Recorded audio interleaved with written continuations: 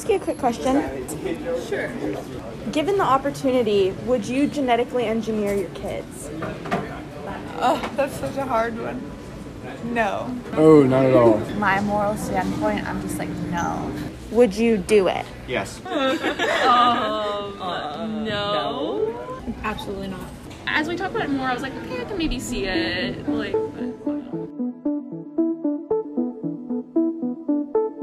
Given the opportunity, would you genetically engineer your children? Welcome to Misinformed. I'm your host, Maya Reddy, and today we're talking about human bioenhancement. As a student who studies biology and genetic engineering, I am keenly aware of advancements that are being made in the field that could be applied to humans. However, much of the information surrounding human bioenhancement comes in the form of movies such as Gattaca, where everyone has been genetically engineered except a subset of the population, or Limitless, where only one person has access to bioenhancement and proceeds to become president with his newfound genius, and Spider-Man, where it was just a freak accident. As fantastical as these movies may be, it's also not too far from potential reality, and that scares me a little. It makes me wonder what I would do, given the opportunity to enhance myself or my future children, and it should make you wonder that too. Like it or not, the future of genetic engineering, pharmaceuticals, and human biotechnology is not only fast approaching, but may already be here. Experimental procedures in China, pharmaceuticals that enhance mental capacity, implants that allow people to control robotic arms with their brain are all examples of human bioenhancement that have happened in the last few years. The prospect of literally editing humanity is horrific to some, exciting to others, and morally confusing to all of the rest. Today on the show, we'll be diving into the advancements of CRISPR, a genetic engineering technology, as it pertains to human use, exploring the societal implications of genetically modifying ourselves and our children, and asking people, what would you do? Because the reality of the fact is, that might be our generation's question to answer.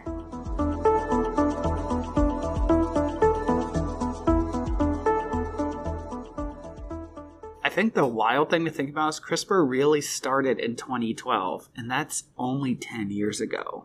And I'm excited for what CRISPR will bring in the future. It's already being used in some clinical trials, and I think what's great is it's going to hit genetic diseases. That's Dr. Thomas Clements from Vanderbilt University, talking about a commonly used genetic engineering technique called CRISPR that he works with in his lab to knock out genes in zebrafish. His research is just one example of many that use genetic engineering technology that we may use on ourselves in the coming decades. The scientists responsible for the invention of CRISPR were actually two women, Drs. Emmanuelle Charpentier and Jennifer Doudna, who were the first pair of women to win the Nobel Prize for Chemistry. Shout out to my women in STEM. Their discovery of CRISPR, derived from bacteria, was groundbreaking.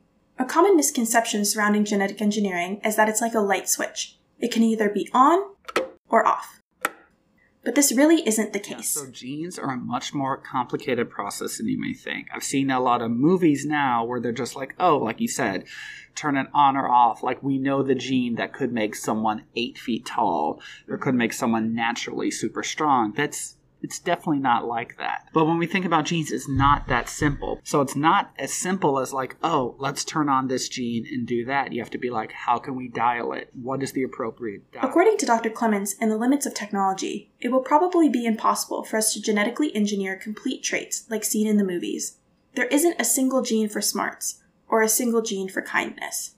It is probable that we will have a genetically engineered future, but the reality isn't going to be like the movies. Instead of going into the doctor and saying, I want my child to be top in their class, give them the smart gene, it will likely end up being more along the lines of, can we increase the probability that my child will have a high IQ?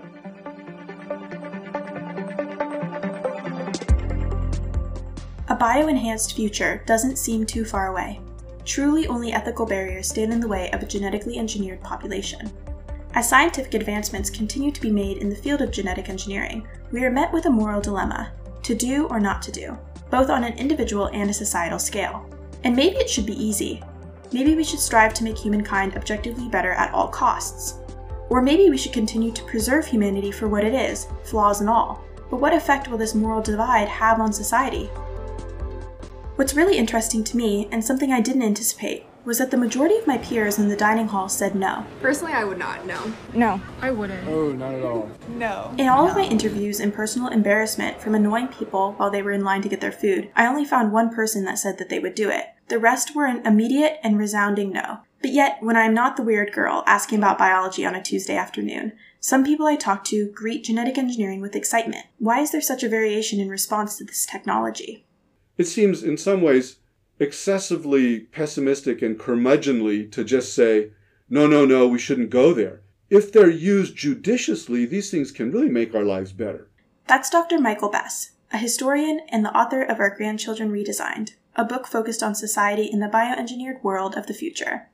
His book offers a fascinating view on all sorts of biotechnology, like medication that would make you more productive, microchips that would turn your brain into a computer, tools of genetic engineering that would allow my child to live life without disease or do the best on the ACT without even studying. His book raises a lot of important questions pertaining to genetic engineering, like what good will this technology have? What bad will this technology have? How will our society adapt? And what are the implications of human bioenhancement past the initial jump of just doing it?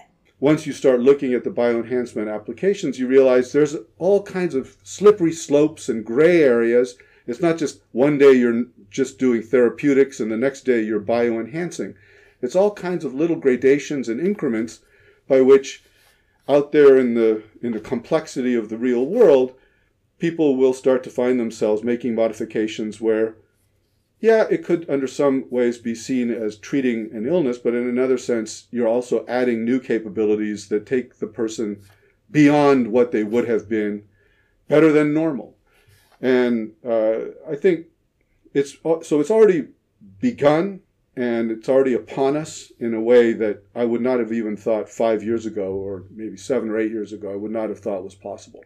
So that brings me back to outside our dining hall, hailing down students to ask them this question: what would you do?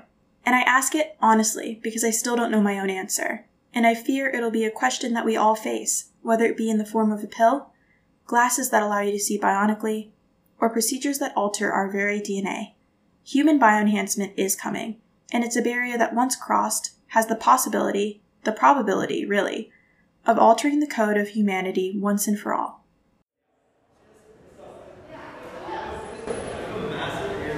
Knowing what I just told you, would you do it? Well, I'd have to. I'd have no choice, right? This has been Misinformed. I hope you learned something. Thank you so much for listening.